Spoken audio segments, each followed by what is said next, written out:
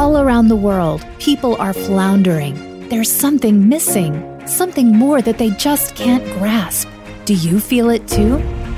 Welcome to the Higher Purpose Podcast. Every week, host Kevin Monroe will help you navigate to your true north and flourish in faith, business, and life.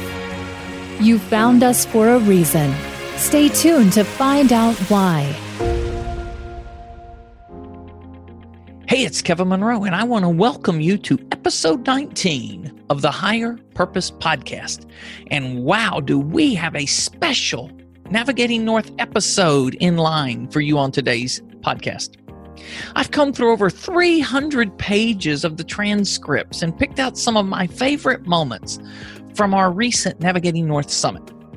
Over 5 days in October and November, we shared deep and insightful conversations with some of the most purpose-driven individuals I know. And we're highlighting those conversations for you today, threading them together in a way that I believe you'll enjoy, and I believe you'll get some of the real nuggets in just the short amount of time that we spend together today. So let's get started with Tom Wenninger. One of the most poignant moments of our conversation was when Tom talked about gifts and gifting.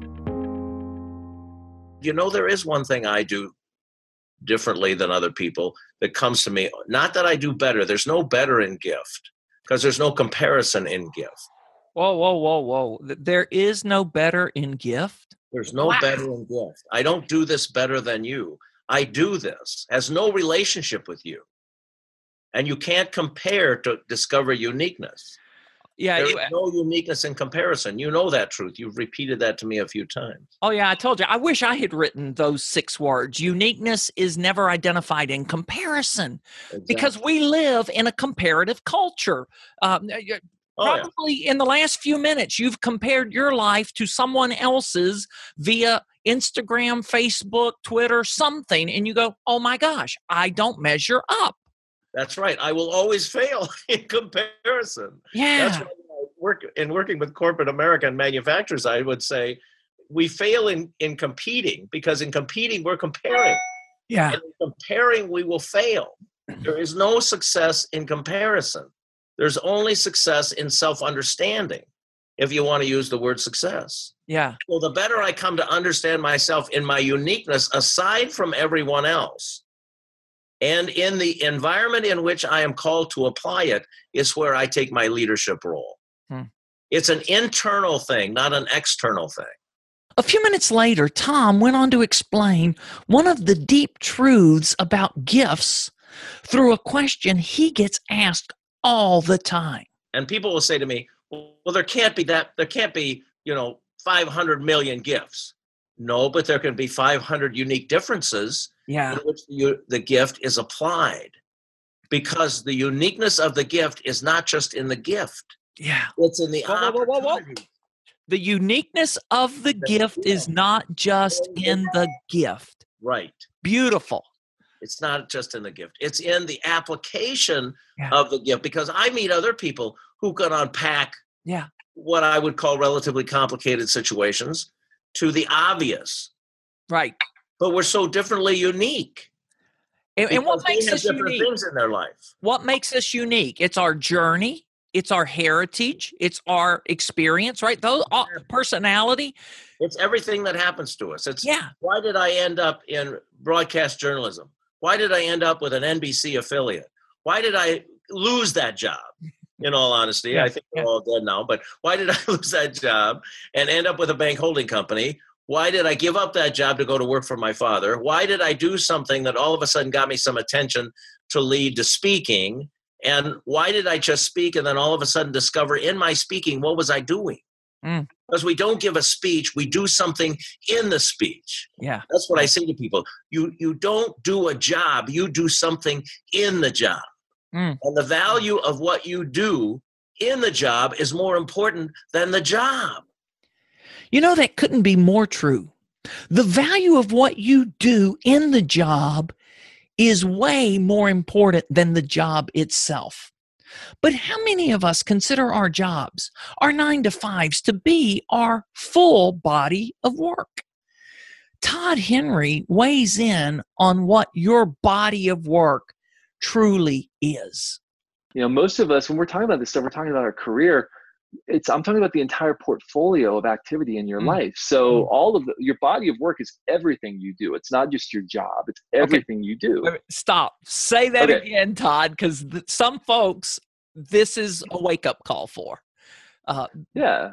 Well, I think body of work is all of life.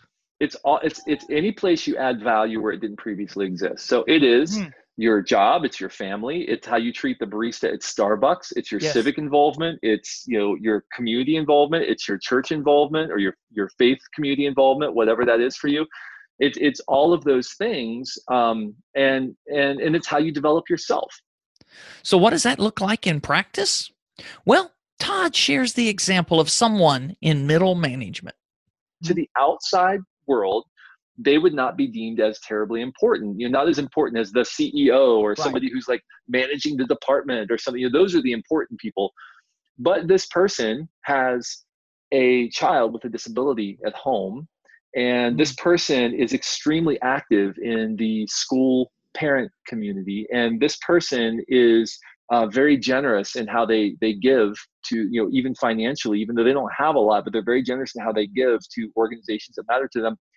That person may be building a more substantial and beautiful body of work than the CEO of the company who, is neglecting his or her family, is not generous at all, but is obsessed with having more. I'm stereotyping here a little bit, but I'm doing that in order to prove the point, which is maybe the most important element of your body of work, your primary calling, is your family, period. Period. It is. And so if that means you turn down opportunities, I do this, I'll just be honest, do this on a regular basis.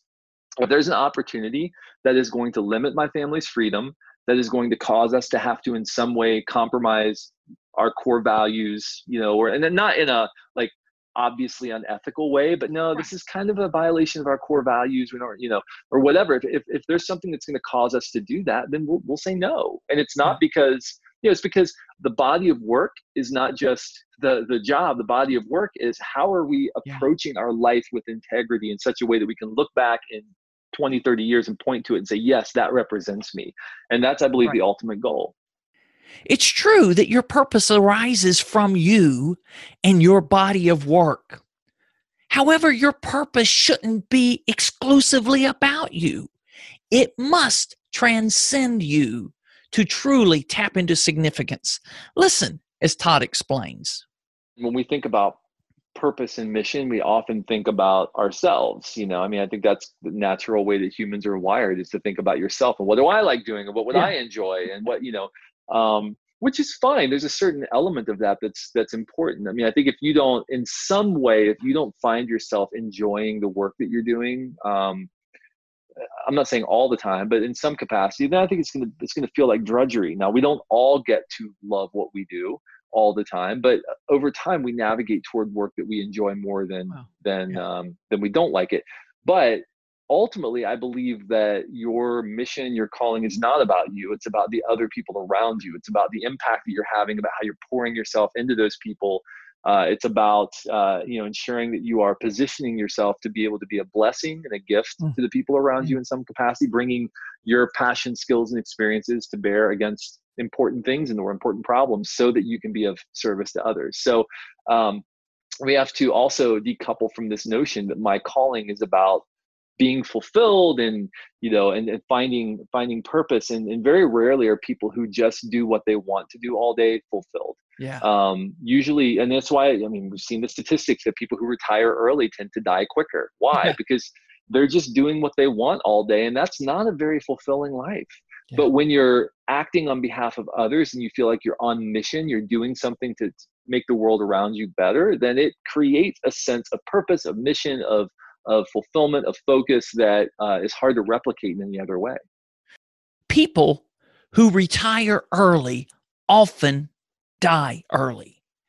Now that's a sobering bit of research.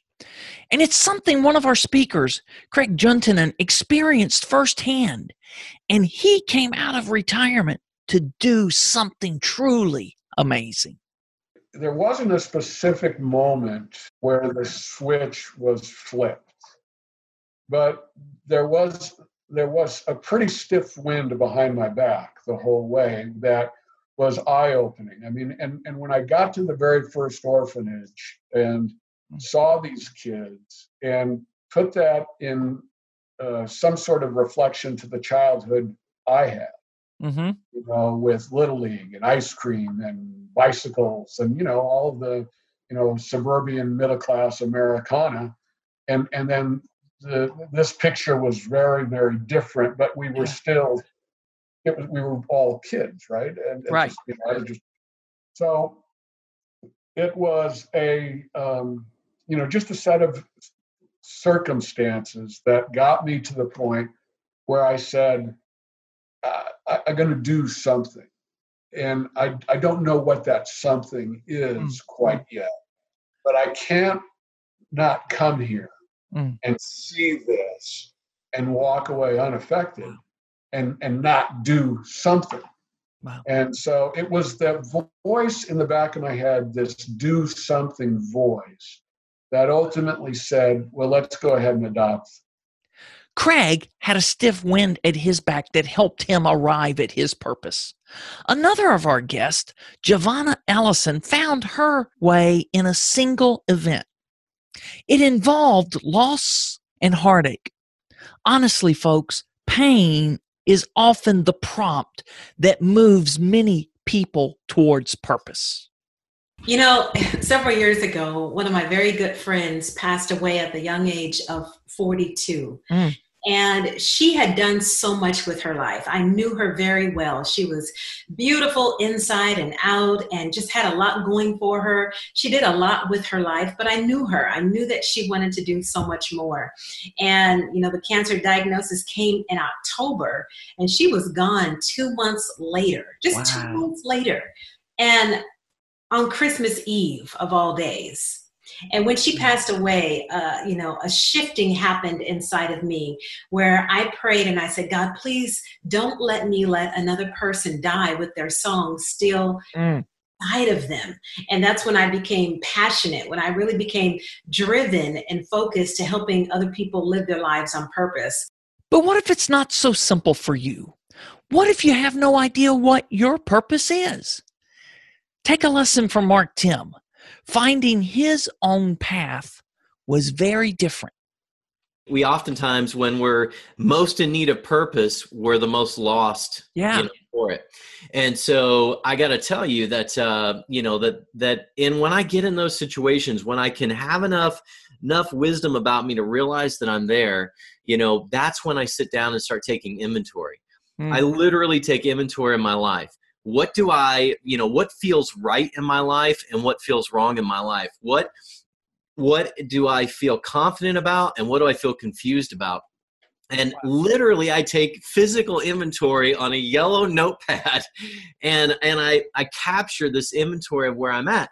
And it becomes very clear because when I'm in points of confusion and chaos and lack of purpose, the notepad is so much more full. On the areas that I'm struggling versus the areas that I, feel like I'm doing well. And I also reach out to people that are in my life, mentors. And it's not that I'm looking for someone to give me advice. Sometimes we just got to talk through this stuff. Sometimes we just need people to listen and ask the right questions, and we'll figure it out ourselves. And so you sometimes can't see the forest through the trees. Yeah. So you need someone to help you kind of, look at the forest and pick out the trees. And so, so I'll find myself reaching out to people in my life that I know and trust just to talk through and have them ask me the right questions, not to tell me what my purpose is.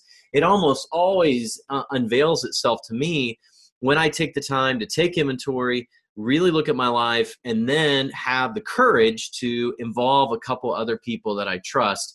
Without a doubt, I follow that process. My purpose starts to become clear again, and I get a lot of fuel from that. Wow. Okay. Well, Mark, I did not see that coming. That wasn't really, that's just a bonus to this conversation, and that's a rich bonus. So here's what I heard you say, if I could summarize that. You look to others not for an answer, but for an ear. Yep. people that you know and trust, and just through conversation, and there's a practice that the Quakers had called the Clarity Council. And I love the Clarity Council. The Clarity Council is for a situation that you're describing, you invite a circle of friends around you, and all they can do is ask questions. They cannot give advice, and they cannot ask the kind of questions, well, don't you think you should? But it's really just not leading questions, just questions, and let you find what's in you. And I think you have to do that because nobody can tell you what your purpose is. I just don't believe that at all. I don't believe anybody can tell you what your purpose is. And so, but people can ask you questions that draw that out from you. And I'll be remiss not to say as well that I'm a faithful guy, and I have a prayer life. And so, but what I can tell you is that my prayer life cycles as well around my clarity and my confusion points. But what I found is that there are places, physical places, that I feel closer to God. And during these times, I go to those places. I have a lake on my property, and on that dock with the water, that's where I feel the closest. Okay, and that's where I feel the closest. So when I am on this kind of search for clarity, I put myself in environments where I feel, like I'm not alone. Like there's somebody bigger than me that's looking out for my purpose, not just me. And I think that's an important piece to my equation as well. I love that Mark was quick to point out, while we can learn from others can't make our decisions for us. And that's scary. Listen in as Dee McGawi shares her story. With life, what we are learning, whether we like it or not, is that we need to make peace with making mistakes. We need to figure out how to grow beyond the mistakes. And we need to, and I need to keep reminding this to myself too, is to learn, to continue to learn. Because we see mistakes as the evil, but really, when I look back at my mistakes, they have been a blessing. Of course, we prefer not to make them, and I prefer to learn lessons in life away from these mistakes, but we have no choice. So we just need to make peace with it and reprogram our brain from, after we make a mistake, from beating ourselves up into something else and stopping and saying, what is the lesson? Who do I need to ask for help? How can I do things differently? And I know this is more like theory and it's easy to say, but really when I look back, this is one of the biggest lessons I learned in my life, which is make mistake, make peace with it, move on. And back to your question about the straight line to our purpose, it doesn't work that way. I really wish. What I realize, it is a lot of hard work, a lot of investments, a lot of asking for help, a lot of receiving help. It continues, and it's layers and layers. You think you got to where you want, and you realize, oh, now there's even a bigger mountain I need to climb. Our purpose often changes, grows, or becomes more refined with our understanding of it. This is very true for Jeremy Courtney. Jeremy began his path of purpose with a simple but monumental belief. I mentioned this phrase early on. I said that we were surrounded by people who were basically oriented to say, shoot first, ask questions later. And we were trying to ask ourselves, could we be a people who would love first, ask questions later? Well, let me just admit now, that is a profoundly naive 20-year-old thing to say.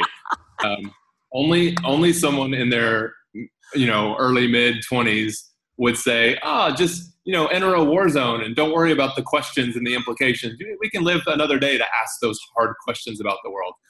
And as you live your life, you enter middle age, your kids' age, whatever it is, those questions just come raining down on you. You actually can't hold them at bay. In a really, truly lived life, all the stuff just comes on, suffering and death and loss. And, you cannot hold that stuff at bay. And what we found is that winsome, quirky little 20-year-old motto, love first, ask questions later, it did not age well for us. It's hilarious. In jail, in Iraq, I didn't want to anymore just be saying, just love first, ask questions later. No, the answers were upon me. Never mind the questions. Oh, okay, it's jail. It's death threats. It's seeing your friends get kidnapped and killed. Like, it all comes rushing in on you. And at middle age now, at this part in our journey, I guess, as it were, we've had to upgrade the fuel in our tank, so to speak. I love that. And so where we are today is we now remind each other and say to ourselves as a family, ourselves as a team, when the world is scary as hell, we're going to be a people who love anyway. Wow. And so what used to be love first, this sort of naive 20-year-old's approach to the world, has now become love anyway. Love anyway says, I acknowledge the hard things. I've lived through the hard things. I admit that it's scary. I admit that it may cost us everything. And I'm going to love anyway. And so I think maybe love isn't the most resonant thing with some of our friends on this call and what they think of as purpose, but do it anyway. Go anyway. Invest anyway. Gamble anyway.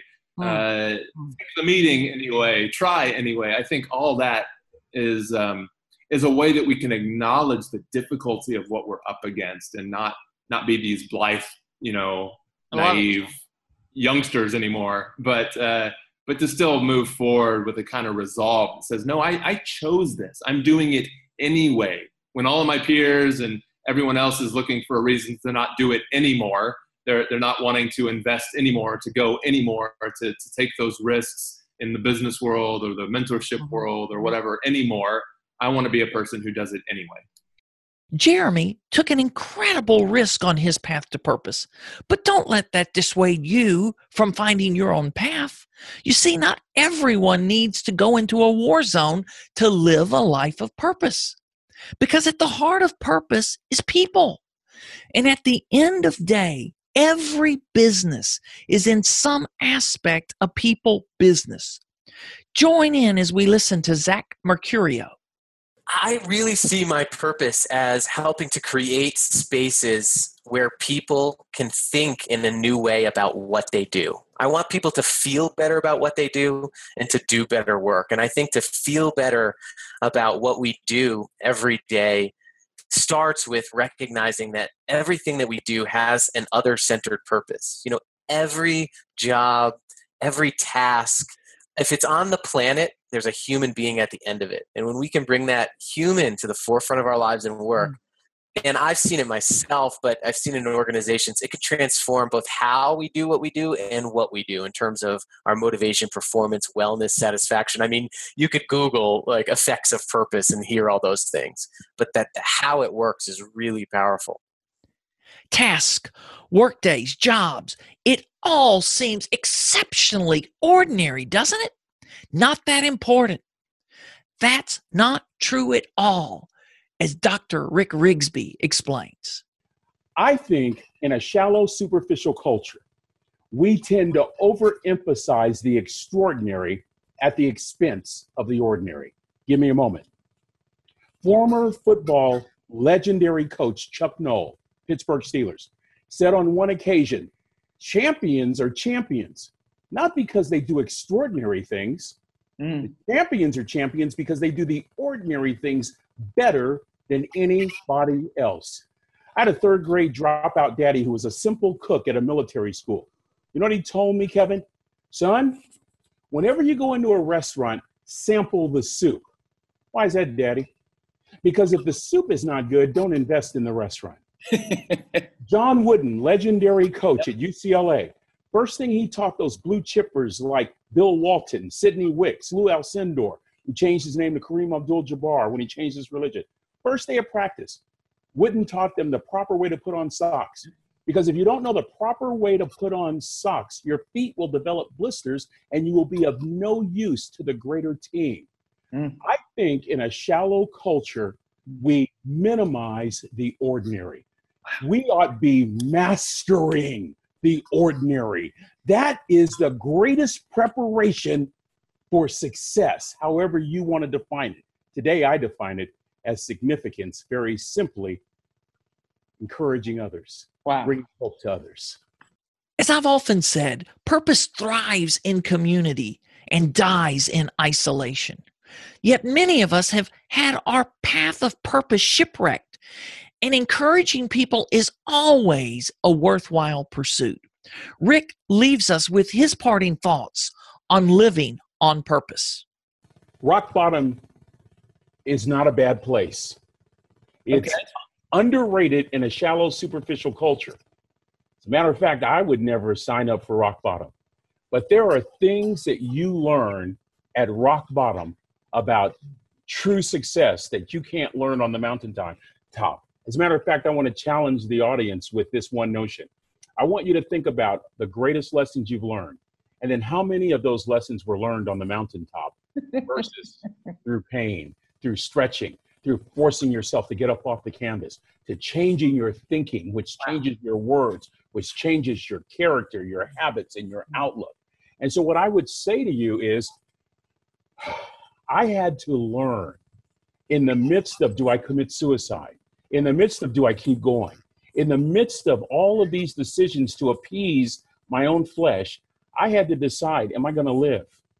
And for me, for several months, Kevin, to stand meant breathing. To stand meant taking one step at a time. That was literally my standing. Then I started developing more as I said, well, maybe there is a purpose for me. I can remember one critical moment. First tiny step toward discovering my purpose was changing my thinking. May I explain? Yeah, this is important, folks. There are a lot of folks in business who are shooting their own feet and any kind of success from standing because you walk around saying what you can't do and what happened in the past. I get a chance to talk to sales organizations all over the world. And sometimes those past no's will cause you to be reluctant to offer the question again in the present. And so one of the things that I was discovering is I was going around the house saying, I'll never have a normal life. I'll always be lonely. My boys will never have a mother. Things will never work out. And I'm thinking, why am I talking like this? Because what I was beginning to realize, now keep in mind, small steps, but my purpose is starting to become clear. Yeah. What I began to realize was that my words, they were shaping my perception. Yep. Perception is how you view something. And so it took me a while during lots and lots of just quiet times to realize the only way that I'm going to change my perception is to change my thinking. It was Frank Outlaw who said, watch your thoughts, they determine your words. Watch your words, they shape your habits, and so on and so forth. Watch your habits, they shape your character. Watch your character, it determines your destiny. It all begins with your thinking. I would say to people in every walk of life, whether you're walking up to a casket or whether you're struggling to get to that next step in business, evaluate your words and ask yourself, does your perception need to change? If the answer is yes, it begins by changing your thinking. It was Henry Ford who said these words: if you think you can, or if you think you can't, you're right. Wow, I hope you enjoyed these clips from our first Navigating North Summit. That's right, I said our first. We're currently exploring what's next in terms of continuing to support you on this amazing Navigating North journey that we're privileged to share with you. Before we go, let me conclude with a couple of brief thoughts as we put the bow on this episode of the Higher Purpose Podcast. Deep inside you and me is a longing. We both have a longing to belong, to find a place where you are loved, accepted, and valued for who you are. I hope you have such a place. If you don't currently have one, I hope you find one soon. Like me, I believe you also have a longing to contribute. As Tom Winninger said in the opening clip, you have a gift. And when you combine your gift with your unique wiring, your personality and your perspective, along with your journey through life, the highs, lows, ups and downs, well, you really are one of a kind. And you have a one-of-a-kind contribution that only you can make. Don't miss out and don't rob others of the unique treasure you have to share. You are most fulfilled, most alive, and energized when you are living on purpose and serving others as you make your way through this journey we call life. That's our hope for you. If you need help, connect with us. Remember, you are meant for more. Don't you dare settle for less. Keep navigating north in business, life, and leadership.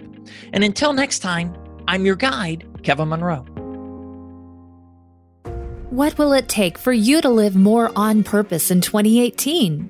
How can we help make it a reality? Feedback is a gift, and we'd appreciate yours so we can better serve you.